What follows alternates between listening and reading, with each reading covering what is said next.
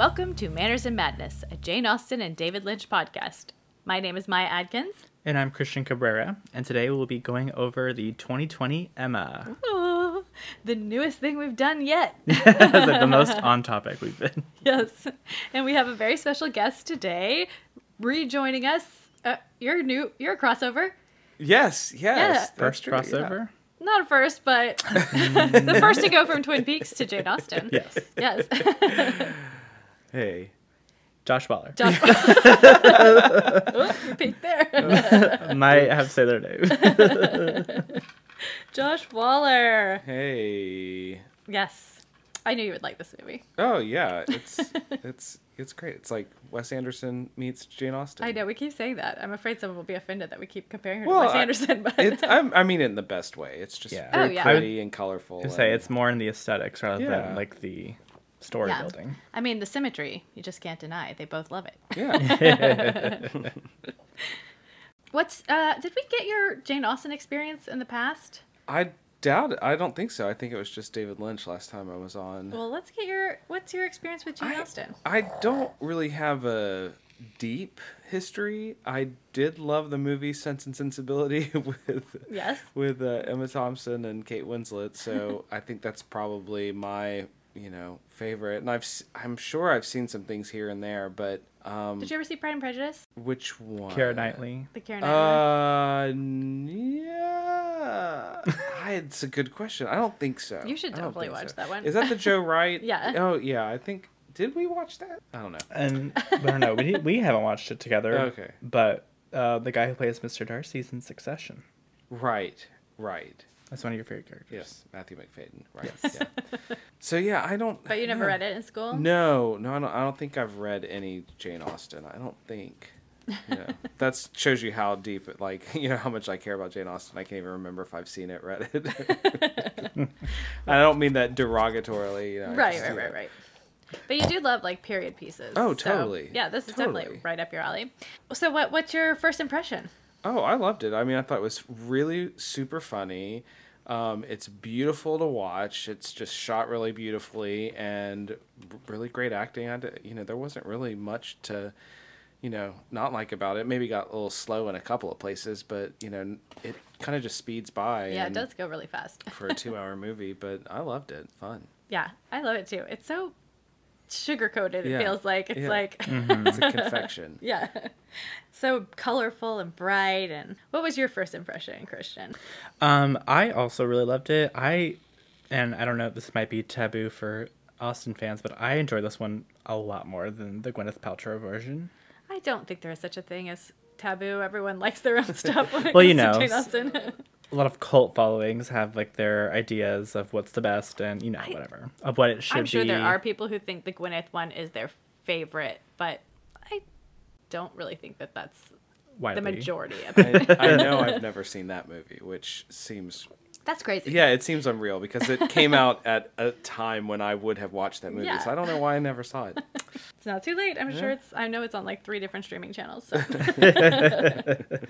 But I really enjoyed the color scheme. I enjoyed the costumes a lot. Oh, yeah. They were really ornate and just Yeah. seemed like they gave more of a budget to it in this one. Which is nice because you usually have you're not big into the Regency costumes usually. Yeah, I'm not into the high line, whatever you call it. Yeah, the Empire Yeah, waist. Empire.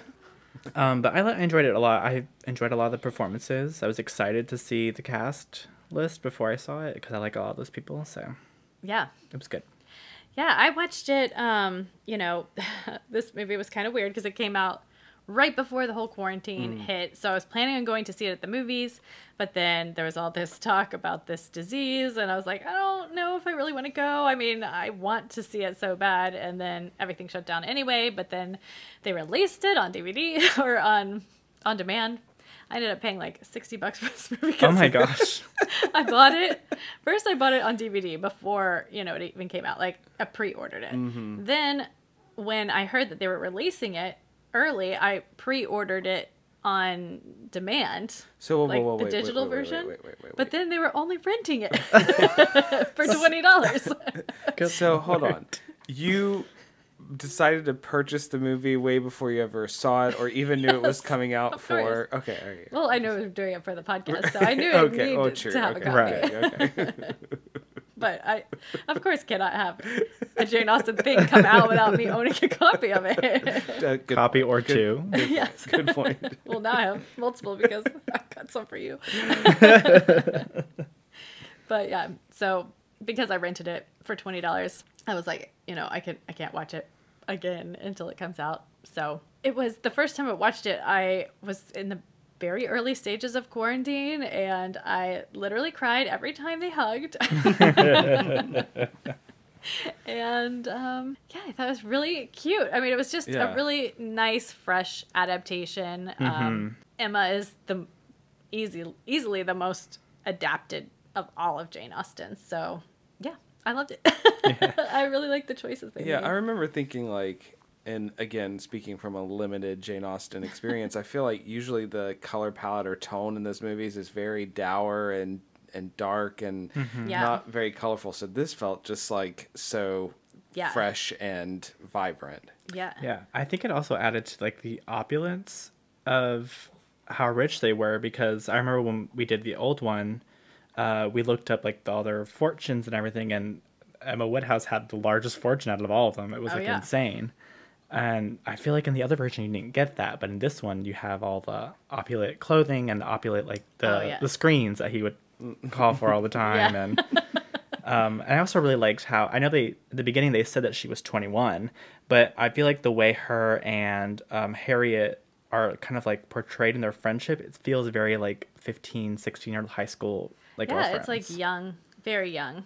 And I love that a lot. Yeah, I think that the teenageriness comes through a lot. Oh, Like you yeah. really get to see Emma's flaws in this version, which Yeah. can be kind of glossed over. In But other versions. and still you love her despite her flaws. Yes. So I thought it was great. Should we mention that it's we're all together? Do we have to explain that every time? I don't think so. Okay. Anyway, I could get that part out. I think it's fine.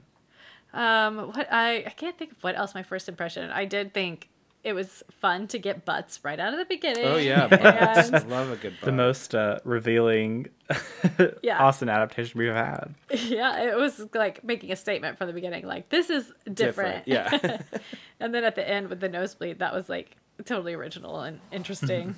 I know that some people did not like that, but again, I like them all. So, and Yeah, there's I'd a be million other adaptations of Emma for people. I'd be curious to know, like, since I'm assuming, have read the book, like, how many, like, there were quirky elements to this movie, and, like, how many of those came directly from the book, or if that was a stylistic or writer's choice to, put those little quirky moments in. Like, talking about what are they called? The screens? The screens around the fireplace. Like, is that a detail in the book? Like, or is that a funny little bit that they put in this movie? I think that's a funny little bit they put in, although I do think Mr. Woodhouse does want screens a lot, but I don't think it's as Comical. pointed. Yeah, right. Okay. Yeah. But I think it is her funniest book, and like the Gwyneth Paltrow one was directed by a guy who did Saturday Night Live before, and so you could really feel like the kind of The playing up jerkiness. the like sketch comedy parts of it. Oh yeah. But it is really funny. Like Miss Bates is hilarious in the books too, because she just like rambles on and on, but it's not the same as when you get the performance of like all the business. Right. And Yeah. Right. so I think it worked really well. Should we go ahead and get some notes? Yes. Sure. All right.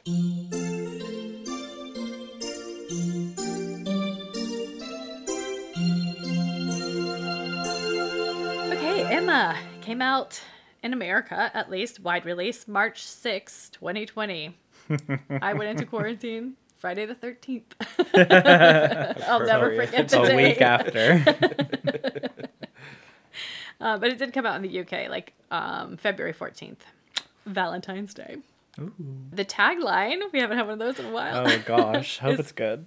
It's called Love, it's called Love Knows Best. Okay. Yeah, That's I a think good it one. works. It's not silly. It's not Yeah. wildly Throw it on a poster. right. That's good. So the title of the film has an unconventional period at the end, and Autumn de Wilde, the director, said she put the period because it's a period piece.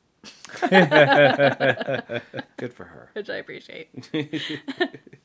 So the cast, we have Anya Taylor-Joy as Emma Woodhouse, Johnny Flynn as George Knightley, Mia Goth as Harriet Smith, Miranda Hart as Miss Bates, Bill Nighy as Mr. Woodhouse, Josh O'Connor as Mr. Elton, Vicar Elton, as they labeled him, Callum Turner as Frank Churchill, Amber Anderson as Jane Fairfax, Rupert Graves as Mr. Weston, Gemma Whelan as Mrs. Weston / Miss Taylor, Tanya Reynolds, Mrs. Augusta Elton, Connor Swindles as Robert Martin, Oliver Chris as John Knightley, and Chloe Puri as Isabella Knightley.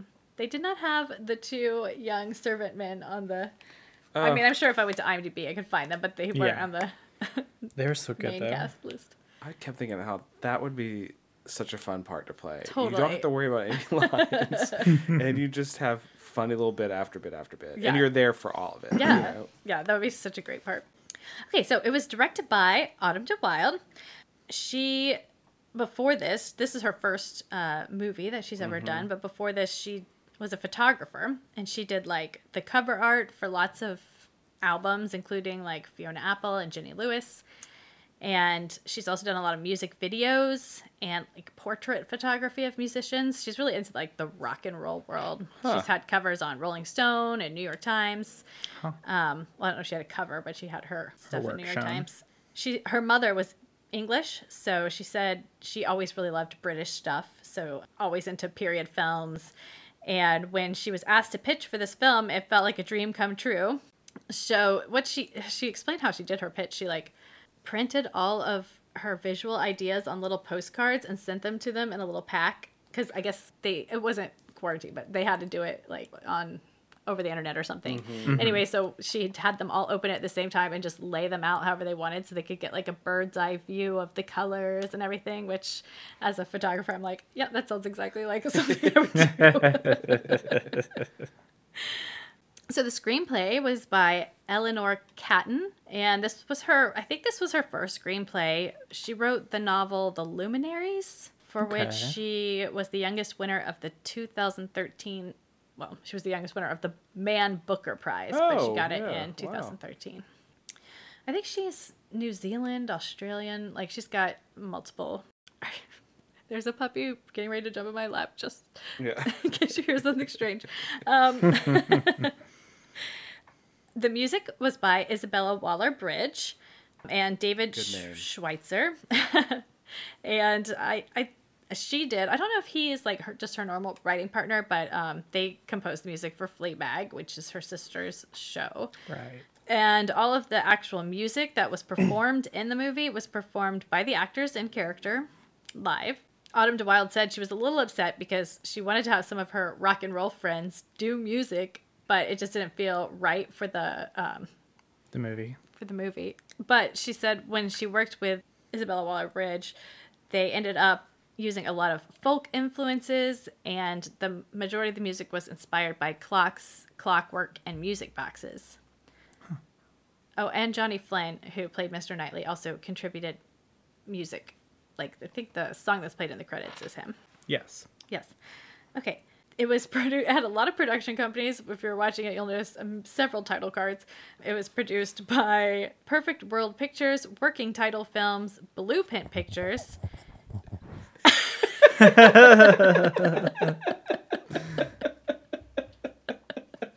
Oh, the sounds of Mabel. And it was distributed by Focus Features. It had a budget of $10 million. It's really cheap for such a beautiful movie. And in the box office, it made 25.4, even with its weird release. It was released digitally on March 20th on premium VOD because of movie theaters closing due to the COVID-19 pandemic, which I just was like, oh, look, Wikipedia. Even Wikipedia knows. It's been marked. On Rotten Tomato, it has an 86% weighted average. Pretty good. Or a weighted average of 7.26 over 10. Metacritic 71 out of 100. Cinema score B. Post track 3 out of 5 stars, and 44% of people surveyed said they would definitely recommend it. Yeah, I guess I can. Well, let me add one more thing for notes. No, I'm gonna save it for the next one.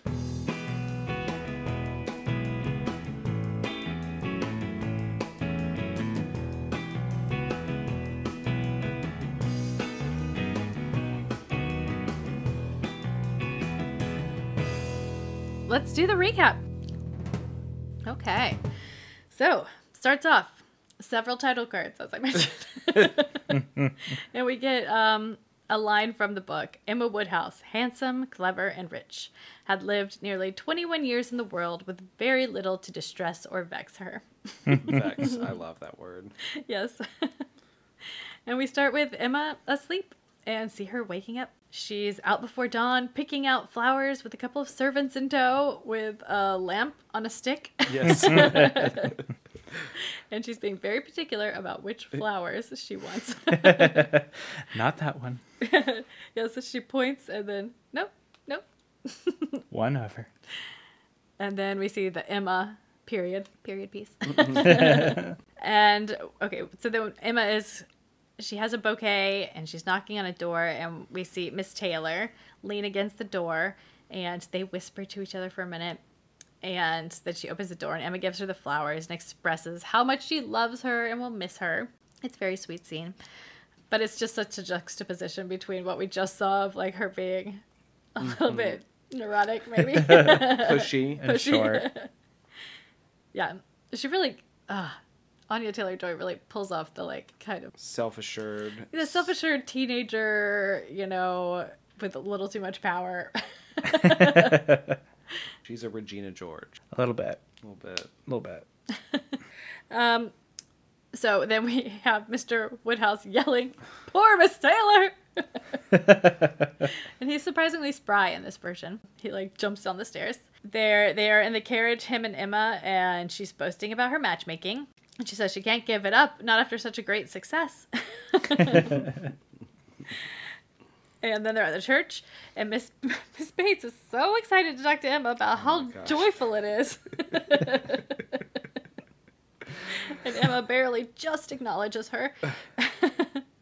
But she's on the lookout for Frank Churchill. Mm-mm. Who was that was standing with their back to the camera at the back of the church and just scene? like a door attendant.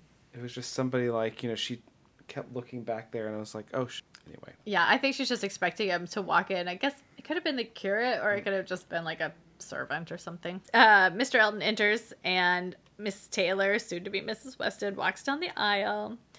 Frank does not show up. And then we're straight to the reception dinner. There's like no time wasted in this movie. It's like just little tiny scenes after little tiny scene. Emma is happy and sad, but determined, possibly, for future endeavors. Mr. Knightley comes home and gets naked. First thing. It's our first butt of the movie. And then we see him being dressed with almost as much fuss as we see when the women get dressed in most adaptations. His house looks gigantic. And It's an abbey. I know. I was like, Catherine Morland would have loved to go. It's so full of art, too. And he talks to his housekeeper, who was Mary Bennett in the 1996 Pride and Prejudice adaptation, playing Mrs. Reynolds. I think that's the only time she shows up, though. Yeah. Mm-hmm. So Emma sees Knightley coming over and runs over to the piano.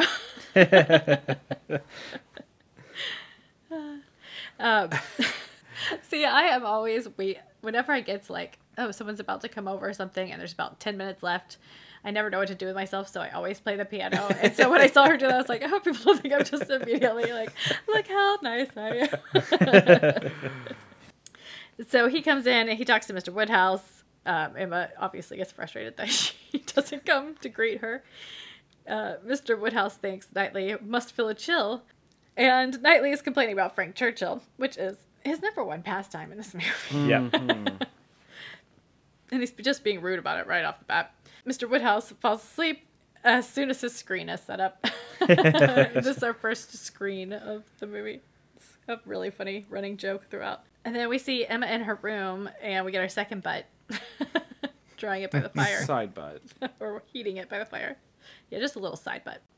Then at breakfast, Emma is trying to tell her father about Harriet Smith, but he is distracted by a mysterious draft. But then Harriet comes over, and she's so adorable. She looks like in awe as she walks up. And Emma serves Harriet tea and is basically like, "You're a gentleman's daughter. I know it."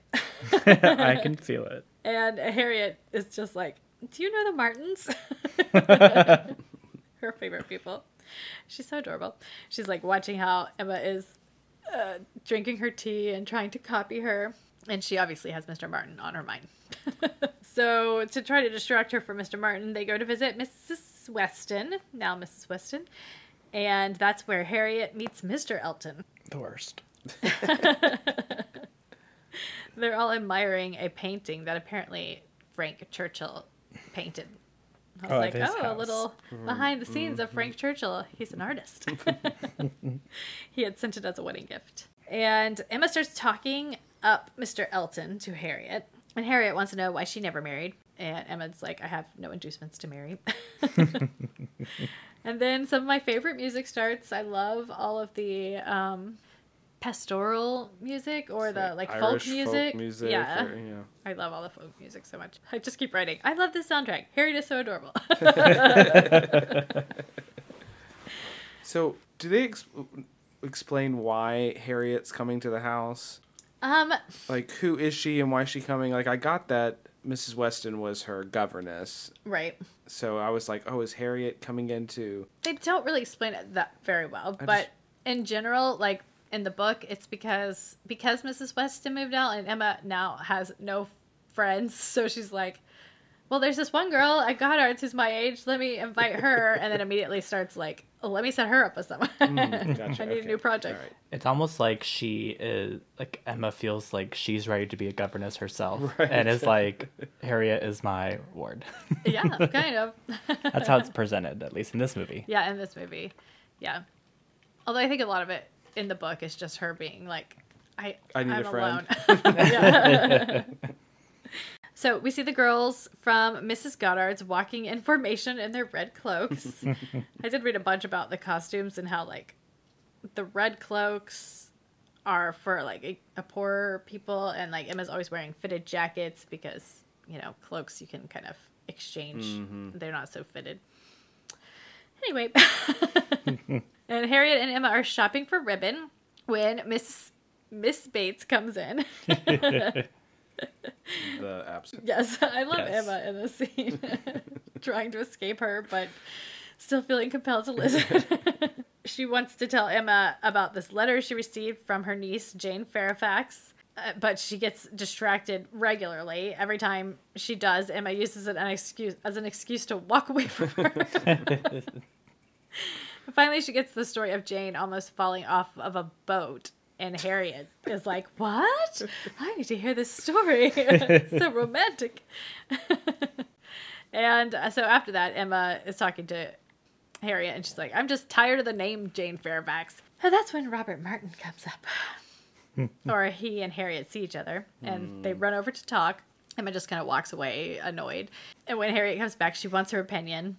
Emma doesn't think he's quite gentile enough for her because he's not a gentleman, and she's convinced herself that she's a gentleman's daughter. And so Harriet is obviously disappointed by not getting Emma's approval.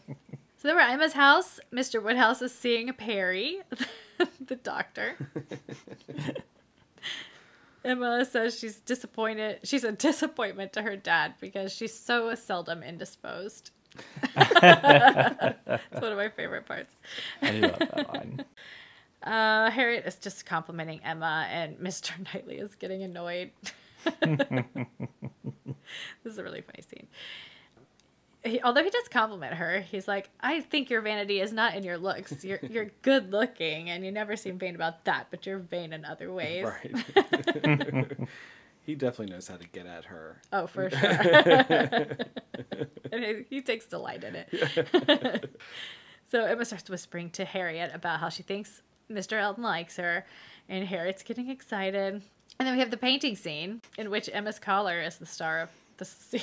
It's Yes. so crazy. It's just like this huge collar, but it's not attached to anything. It's just... Sitting. Oh, I love that collar.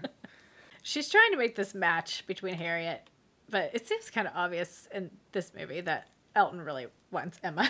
See, I did not get that. Really? No, I didn't. That came as a little bit of a shock, but maybe I'm just not paying it. Well, maybe it's just because I know the story so well Right, that I'm yeah. picking up on all the subtle clues. Right. Because he does kind of have like a smarmy smiliness to everyone. You're right. He was a little more Weasley in this one. Yeah, he's not quite as Weasley as Alan Cumming, Mr. Elton. You think so? I think he was worse than this one. Really? I dislike this one a lot more. Because I feel like the Alan Cumming one, he was just kind of like just mean, kind of like richy snobby. Yeah. This one, he seemed like he was like also super immature. Like, we'll get That's to it. true. The whole scene later when they're in the carriage together was very like, I'm going to throw a tantrum. Yeah, he is definitely more immature, that's for sure. Yeah, gross.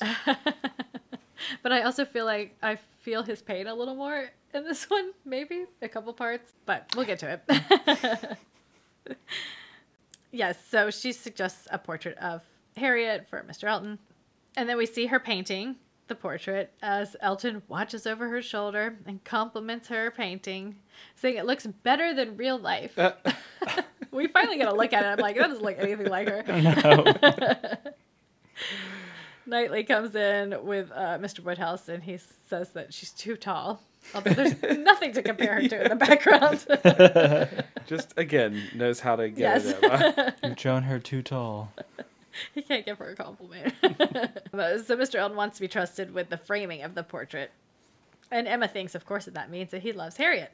Yeah, he wants to get it framed and keep it. Yeah. Then we see Knightley talking to Mrs. Weston about how he doesn't think that this friendship between the ladies is a great idea. And he says that he wants to see Emma fall in love and be in doubt of her love being returned. And he says it would do her good.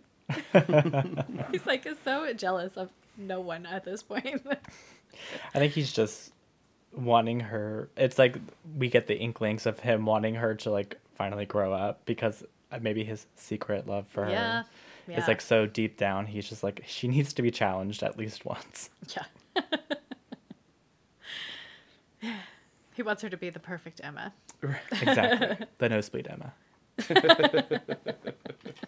Again, I wrote, I really love all the Mr. Martin music. So we see Knightley picking up Mr. Martin to go buy something. Maybe some sheep. I'm not sure what he's buying. Yeah, I never said, but I would assume. Something out of season. And Mr. Martin wants his advice. And then we see Harriet running in excited to Emma at her house. And she's saying that Mr. Martin Proposed. I wrote something really weird. Mr. Martin affected his hand in the letter. It doesn't even make sense.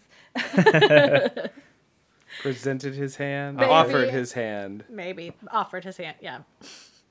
It's a problem when I'm trying to write and it's like auto-correcting and I'm not noticing.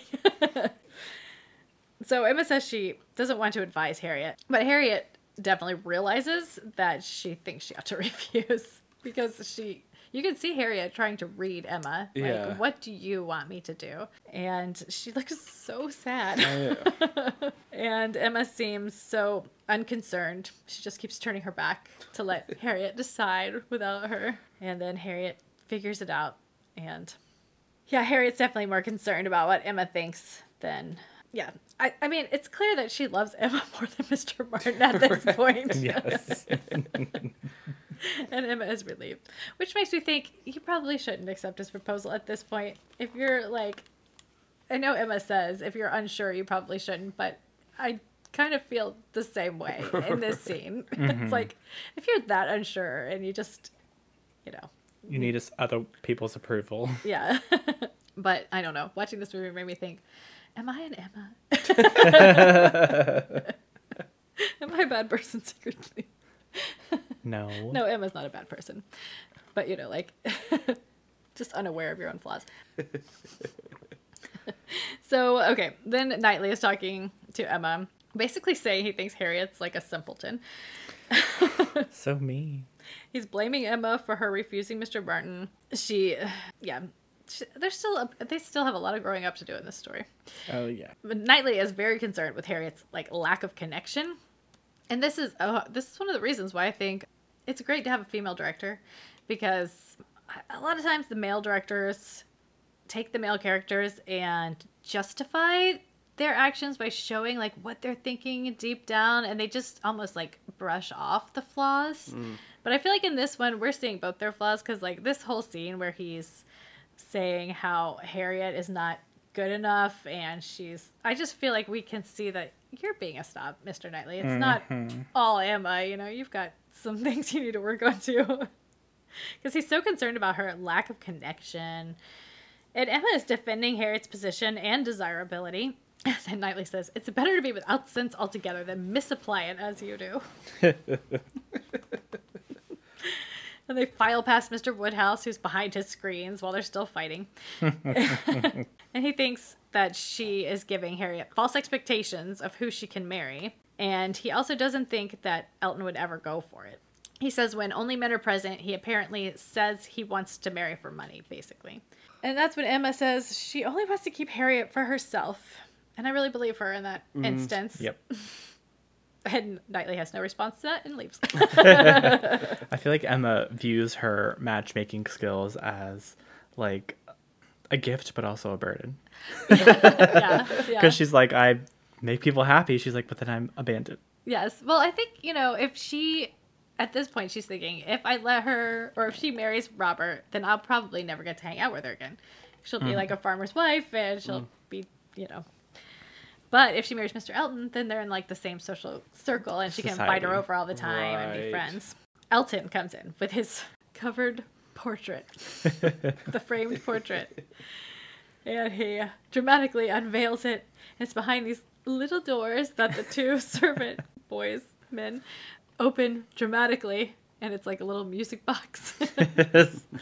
And Harriet just loves it and claps with excitement. Most ridiculous. It's so I love funny. Emma's line where you certainly spared no expense. Like, stupid. It looks crazy.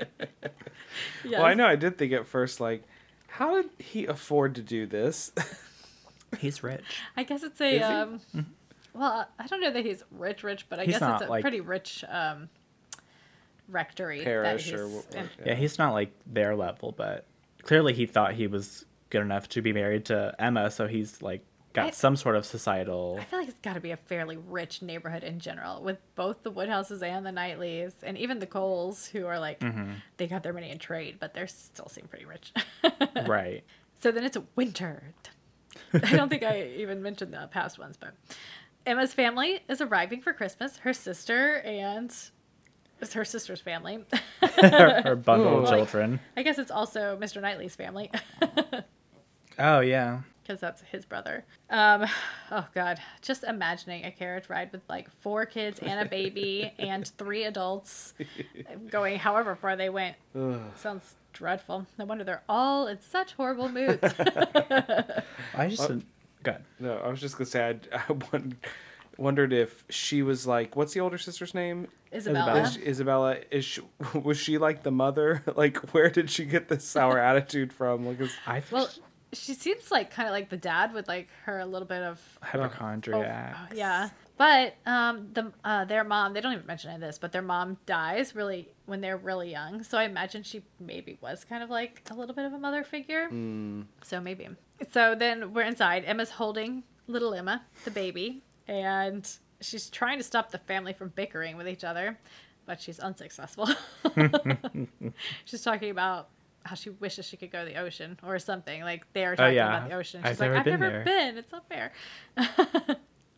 So Knightley comes over and he seems to want to make up. And then the baby spits up and starts crying. And Isabella wants to send for Perry immediately. You'd think by this point with multiple kids, she wouldn't be as apt to freak out over a spitting up, but Maybe it's every time that every child has done it. yeah. If she's like the father. Yeah, maybe normally the What is her husband's line? Something as life death follows or something. yes. Death, the inevitable death follows life, or something like that. Something like that, where it's just like, this is normal. Yeah, I heard he improvised that line. Oh, really? Yeah. Oh, that's so good. So Emma and Knightley kind of laugh to themselves when they all leave. And Emma still thinks she was right. But she wants to know if Mr. Martin was disappointed. And he says yes. So then we're at the Goddards. And all the Goddard girls are giggling as they're walking in, and Emma is coming to visit Harriet. It's so funny the way she walks in, and all the girls like rush in to look at her as she They're like, goes "Go in. She's coming to visit Harriet, who is sick in bed, so disheveled. She said because she'll miss the party at Randall's, and Harriet's just sad to miss the Christmas sermon, so she can't transcribe Mr. Elton's sermon. And Emma says she'll transcribe it for her. And it's such a sweet, like, oh, they're friends. Yeah, she's like, They're I'll real do friends it. now. Using shorthand. Yeah. I He droned on about this for a while. I was always curious as to why Emma was convinced that Harriet was of like noble whatever, because she goes to that school with a bunch of other regular girls. Yeah, I think it's just because They fit well together. she's, like if you look at her room, it's pretty big Oh, in it just there. looks So I think she's just nicer. like well taken care of at the school. You know, all of her expenses Yeah. are paid and stuff. And it's a little bit of wishful thinking on Emma's part, I think. Right. So okay, then I guess we're at the Westons Christmas dinner. Elton is being so fakey. Of course. Mr. Weston shows Emma a letter from Frank, why he hasn't come yet. And she goes to the other room to read it, and Knightley finds her and can't help himself but to put down Frank. Emma rolls her eyes at him. And she says that they're both prejudiced. She's prejudiced and that she wants to like him, and that he's prejudiced and that he wants to dislike him. And then they're at dinner, and Elton is like timing his food so he eats at the exact same time as Emma. Psycho, weird. creepy. And Emma discusses Frank's aunt with Mrs. Weston.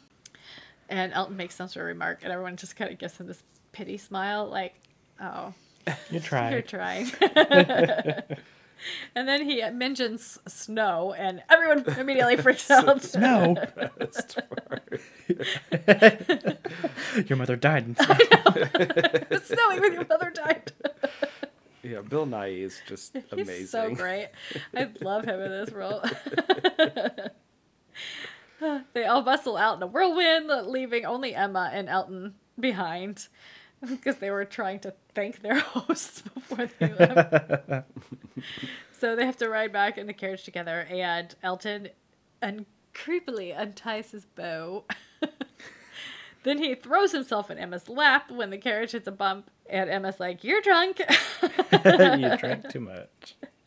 And he's saying, I think he's expressing his love, and she's saying that she'll pass the message on to Miss Smith. And Elton is like, I never cared whether Miss Smith was dead or alive. Yeah. Yeah, that's, Only that she was your friend. Yeah. Who can That- think of Miss Smith when Mrs. Woodhouse is near her? exactly. That's why I think he's worse in this one, because the other one, at least, he was just like, no, she's poor and I'm rich. But this one, he's like, I couldn't care if she was alive or not. Yeah, that's true. That's true. He just seems a little mean. Yeah. Yeah, it's just a mean character, really. Yeah. I think he just seems young and stupid. Yeah, definitely. What's the word I'm looking for? Spinning lies to himself, like illusion.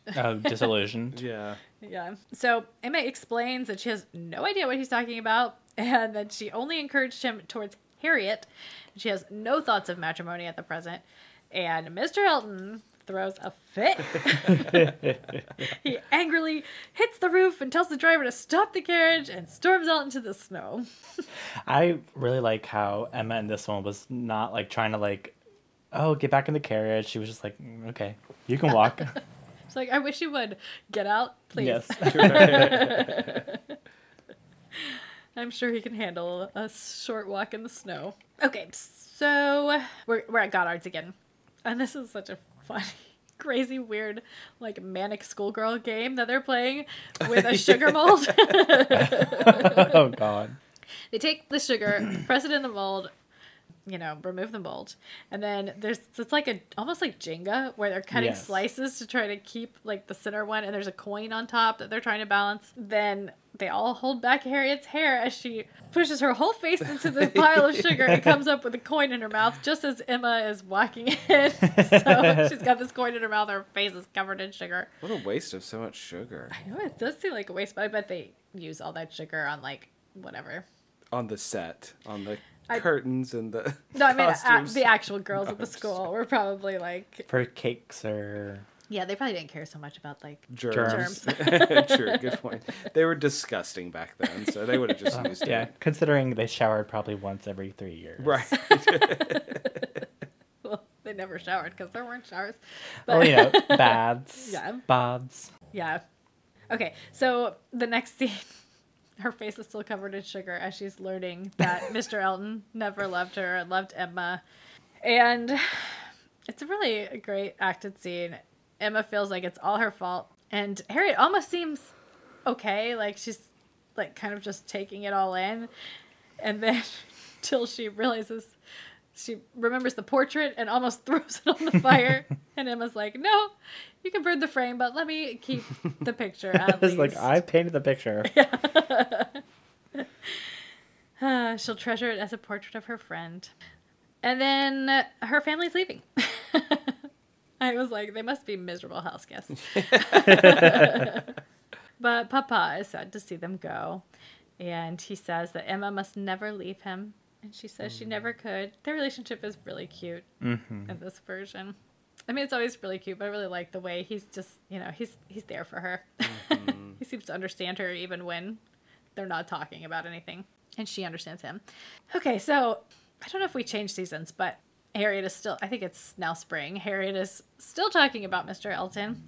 And Emma says, enough. And Harriet impulsively throws her book of sermons into the river. I enjoyed this scene because it felt like similar to the scene in the Gwyneth Paltrow one where she's like burning all the things Yes. that she kept that he touched or whatever. Yeah. This one felt a little bit more, a little less creepy and a little bit more like she's cutting it off completely. And it was Yeah. like, done. Yeah, it definitely used the elements with like the trying to burn the frame and the little, instead of a book of riddles, she has the book of sermons, Right. which I think works really well because it just shows like her devotion. She's secretly Right. been writing these sermons every week. And the riddles were always a little Weird. hard to comprehend from our perspective. Oh, yeah. So Miss Bates comes over. Yay! And she's out of breath. I love the way Emma opens the window like with her one finger. Flick it open. Yeah. But she says that Jane is in town and she has to come visit. So they go over, and Jane looks so over meeting Emma. She just looks like she could care less. She looks like just as big a snob as her in this scene. Mm-hmm. And Miss Bates never stops rambling the whole time.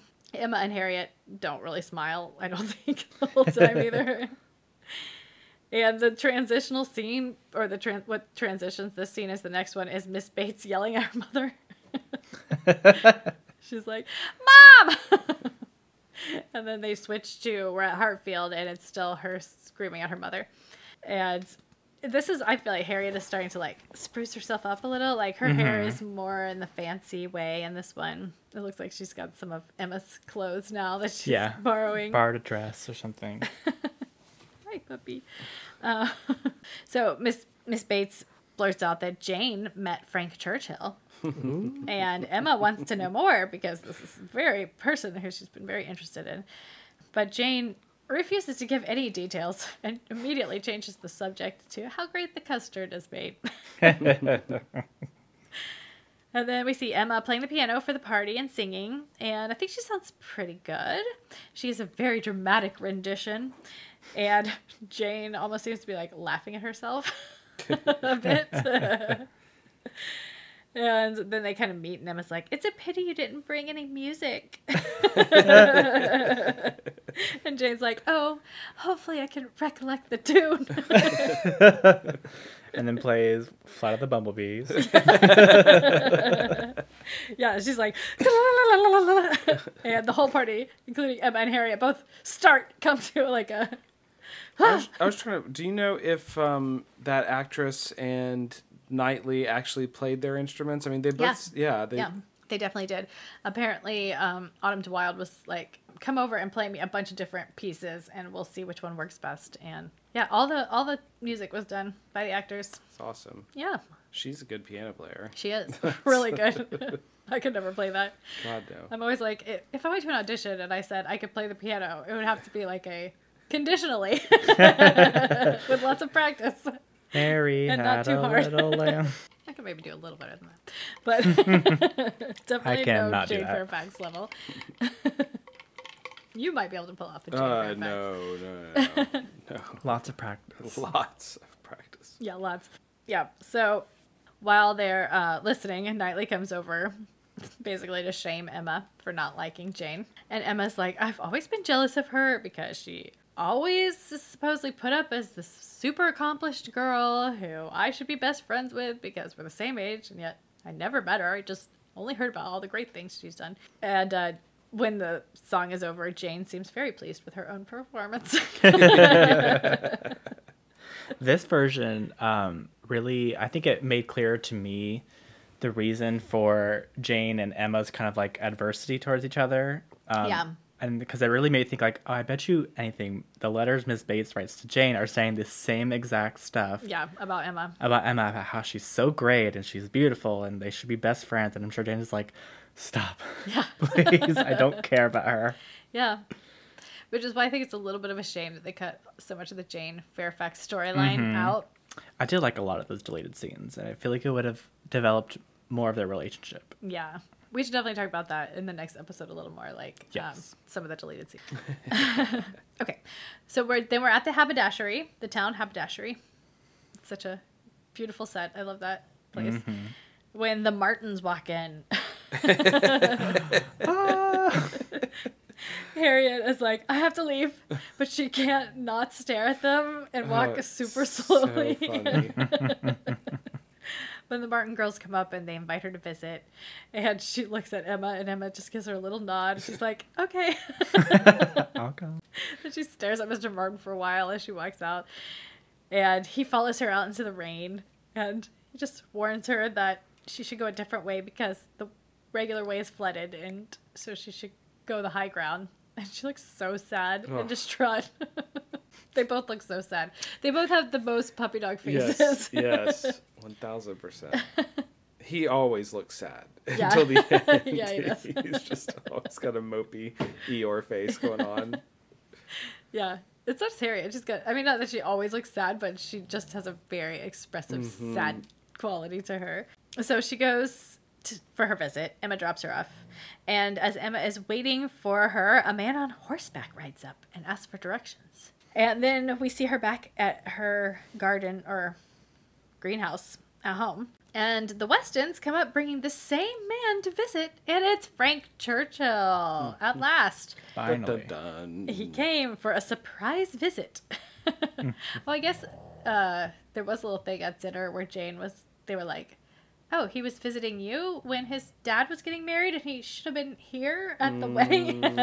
She was like a little tiny line that was like, oh, that's a nice little extra. She was you like, added in. oh, well. Oh, this custard is really good. Yeah, but obviously the Westons are up for a little matchmaking of their own because they keep sharing looks like, oh, Frank Churchill and Emma, we're going to get them together. Last scene before we get to halfway, Frank Churchill wants to go into the haberdashery just as Emma is about to ask about how he knows Jane. So doing a little, everyone's deflecting here. Inside, he's very evasive. And he says all he knows is that she's poor and of no consequence. And Emma's like, you're both about as evasive as you can be about each other. And they go back outside and he's saying he wants to have a ball. And they're doing this little dance around each other. It's staged really cute. Emma seems very excited by the idea of a ball or dance. And Frank goes ahead and asks her if he can have the first 2 dances whenever they finally have it. And that is halfway. Woo-hoo.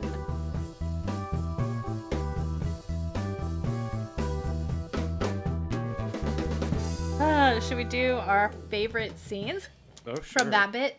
Sure. Yes. Because my favorite one of that bit, we didn't get to my favorite scene yet Of the whole thing. of the whole thing. Mm. Maybe the sugar Jenga Sugar scene. Just because it's so crazy and manic. I mean, there's so much great stuff that happens in this first half, but I do really like that because it's so unique. I've never seen that game, Yeah. and just the fact that her face is covered in sugar for the whole next sad little scene is just like so perfect. So I always love those scenes where it's like something completely ridiculous going on and like they look crazy and then like a serious person in the like piece comes up and they're like, oh, and they look insane. Yes. Those are always my favorite scenes. Yeah. I would say my favorite's probably the piano scene. Not only because of like the actual events, but like if you when you watch the movie, like the little glances they give each other, the little eye rolls everywhere, and just the way that her and Jane, when she says that, I hope I can recollect the piece. Yes. Recollect the piece. It's just the way that she says it. It's just like, fuck you. I especially love Jane's face when Emma does her like dramatic ending, and she's like, Okay. I love that scene. "What's yours?" Probably the scene with where Miss Bates sees Emma and Harriet in the store and comes in. That's a great scene. I too. love Miss Bates so much. Everything she does. Yeah, So that was hilarious. Miranda Hart, right? Yeah. Yes. Yeah, she's great. I think Autumn to Wild really loved her too. Like I always hear her talking about her. She's just such a funny actress and makes really hilarious yeah, choices. yeah. I really loved Miss Bates in the Gwyneth Paltrow version too. Yes. It's like all of my favorite parts for people from that one, or like favorite characters, are also still my favorite characters in this one, even though they're different people. All right, should we do the deep dive? Yes. Okay.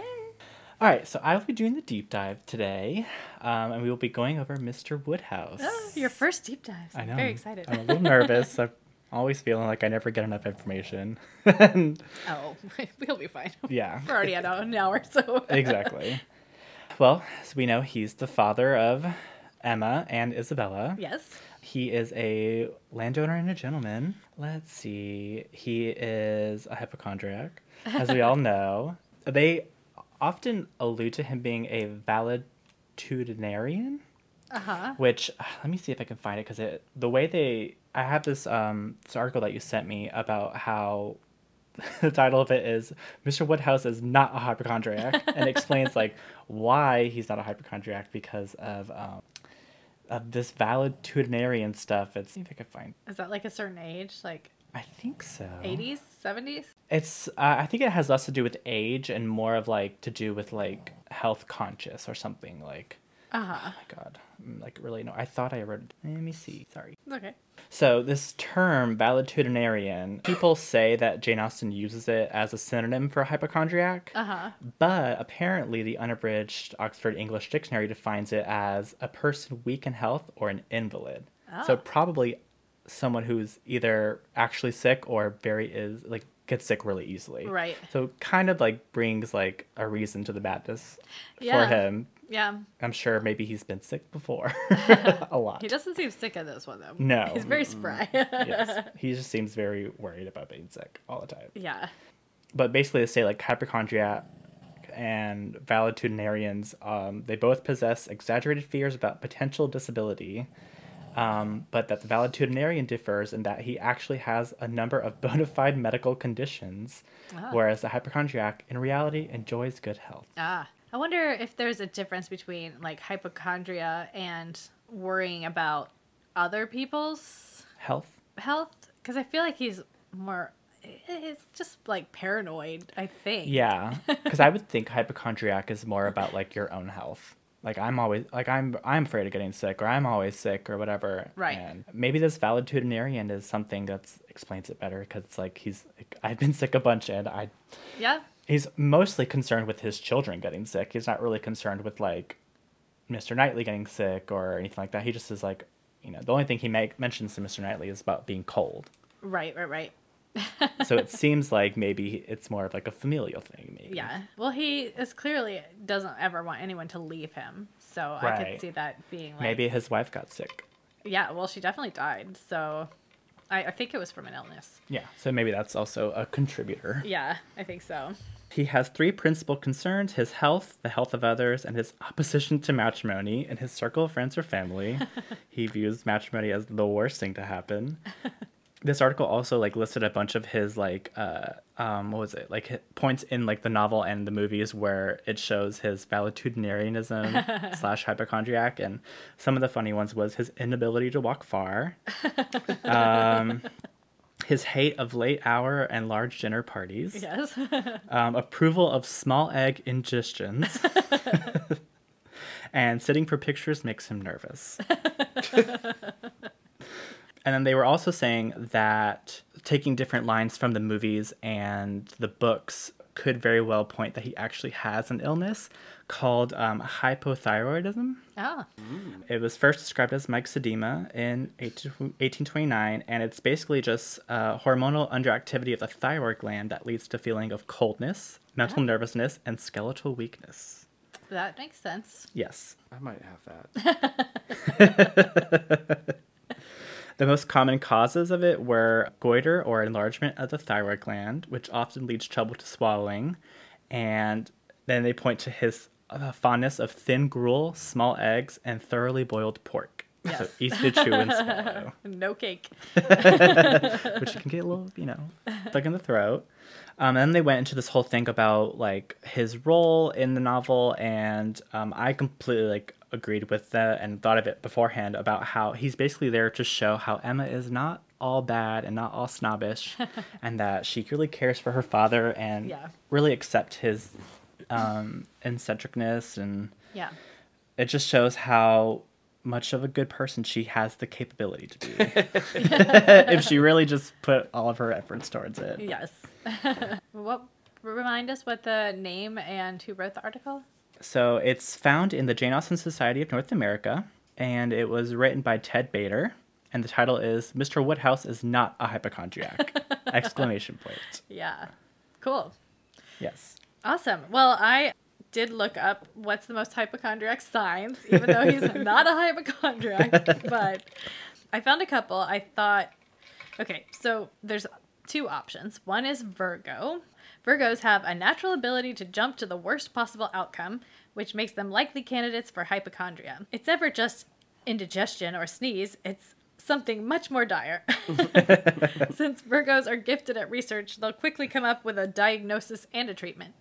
Of course. But I was thinking maybe more of a Cancer. It says cancers tend to be the kind of hypochondriacs who feel okay but are convinced at any moment they're going to get sick. They're on high alert, and if they hear someone else exhibiting a symptom, they will suddenly feel as if they're coming down with the same symptom.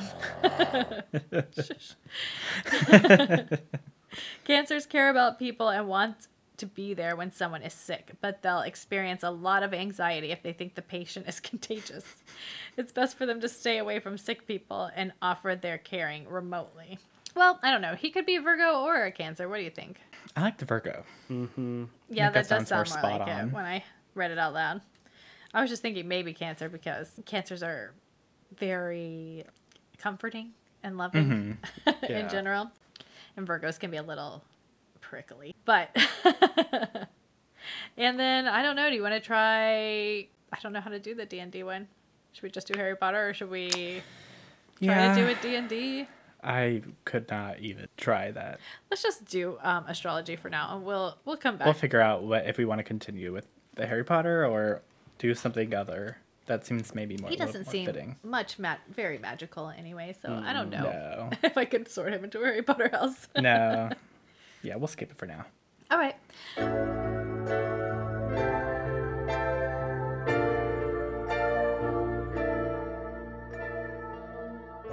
Well, I think all that's really left is recommendations. Oh, yeah, because We don't need to do final thoughts yet because we're not done. I was like so used to doing it for the book of the show. Yeah. All right. Well, I can go first. Okay. Sure. because I would like to recommend something the three of us watched together all day yesterday, basically. For 4th of July, we watched Hamilton. It's on Disney Plus now. What's that? I've never heard of it. It's the recording of the Broadway original cast, and it's such a great recording. And Yeah.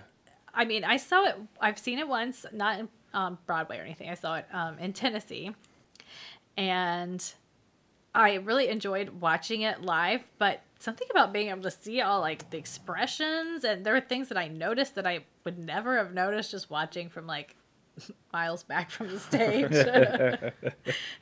Well, and also watching it in person, you're just kind of, there's so much happening. It's like, where does your vision go? Yeah. You know, and when everybody's on stage doing, and there's so many amazing pictures happening and things happening that, you know, it's definitely awesome that it's been recorded so that you can go watch it and catch all that stuff. Because there was, you know, Christian and I saw it on Broadway in March, and just being able to see it again, there's just so so crazy much that more. you saw that right before, Yeah. like in New York, right Yeah. before all this craziness started happening. Literally one of the last performances of Hamilton. So crazy. It's Yeah. so weird.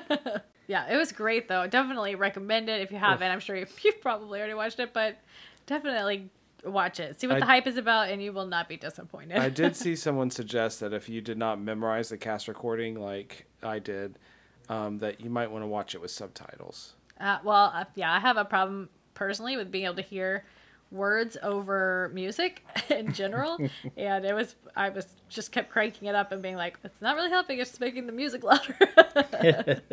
But I pretty much understood it. Yeah. Plus it's rapping, so it's like kind of hard anyway to catch all the words. But yeah, watch it several times and you'll get it. So good. All right. My recommendation this week is going to be an album. It is What's Your Pleasure by Jessie Ware. And if you don't know Jessie Ware, she's like would you say like a singer-songwriter kind of? Because I know she writes all her own songs. But Well, not solely. She was kind of got her start recording vocals on like a the Electronic Disclosure Artists album. yeah, they like would- Disclosure songs and kind of like DJ sets basically. But she has this new album that just came out, I think like maybe like less than 2 weeks ago, called What's Your Pleasure, and it's very like 70s/80s disco, just really, really well done. I think it's probably her best album in my opinion so far. It's different than anything else she's ever done, and it's just so much fun. That's It's cool. just like a not super dancey, but like just very chill disco, if that makes sense, which is more of her Disco. vibe. That sounds, I definitely should check that out. Yes, I think you would like it, but it's really good, and I can't recommend it enough. Awesome. Put it on the playlist. When the playlist comes out in 2030, I will When we finish the podcast, we'll release a playlist. with 4,000 songs on it. Do you have a recommendation for Yeah, us? I do. It is a Netflix series that came out right as the pandemic lockdown was happening, called Never Have I Ever. It's co-created by Mindy Kaling, and it's about this girl, Davy, who is, her father's died from a heart attack, and she is starting sophomore year of high school, and all the hijinks that ensue as she's growing up. It's such a great like coming of age story. She's kind of a nerdy kid trying to, find her way in the more popular crowd. It's, a lot of the same kind of setups that we're used to, but told in a very different way. She's an Indian, her parents are Indian, and so she's a child of immigrants, and so there's that angle to it too. But it's just really funny, really, really great performances from young actors, and it's just really heartwarming. And Is Mindy Kaling in it? No. Nope. But she just produced. I'll have to check that out. I Yeah, feel like I you would kind of like it. heard that there was a new Mindy Kaling thing, but I hadn't, I haven't watched anything. Yeah, the actress who plays the mom, she's been in like a bunch of stuff. Oh, yeah. Purna Jagannathan, I think her name. I'm not sure how to pronounce that last name, but she's probably my favorite part of the whole show. She's so funny and so good. Okay. Well, definitely gonna check that one out. Yeah. If you would like So next week we're going to be doing the second half of Emma. This is the first. We haven't done a two-parter in a while, so I Right. feel like I'm a little rusty. Okay, I'll come back to record it. Yes. And if you'd like to get in contact with us, Yes, you can email us at mannersandmadness@gmail.com. Our Twitter is at mannersmadness. Our Instagram is at mannersandmadnesspod. And our website is mannersandmadness.com, and you can leave us a voice message. yes. And we would really appreciate it if you would give us a rating and review on Apple Podcasts. And is there something else I'm supposed to say? I don't think so. I think because we're so used to doing the book and everything where we did like final thoughts and Yes, this yes. and this, it felt more like complete. Yeah. Well, maybe the next episode will feel like an ending. Yep. So join us next week for the second half of Emma, where we will get into the second half of Emma. Shocking twist. Yes. All right. Good night. Bye.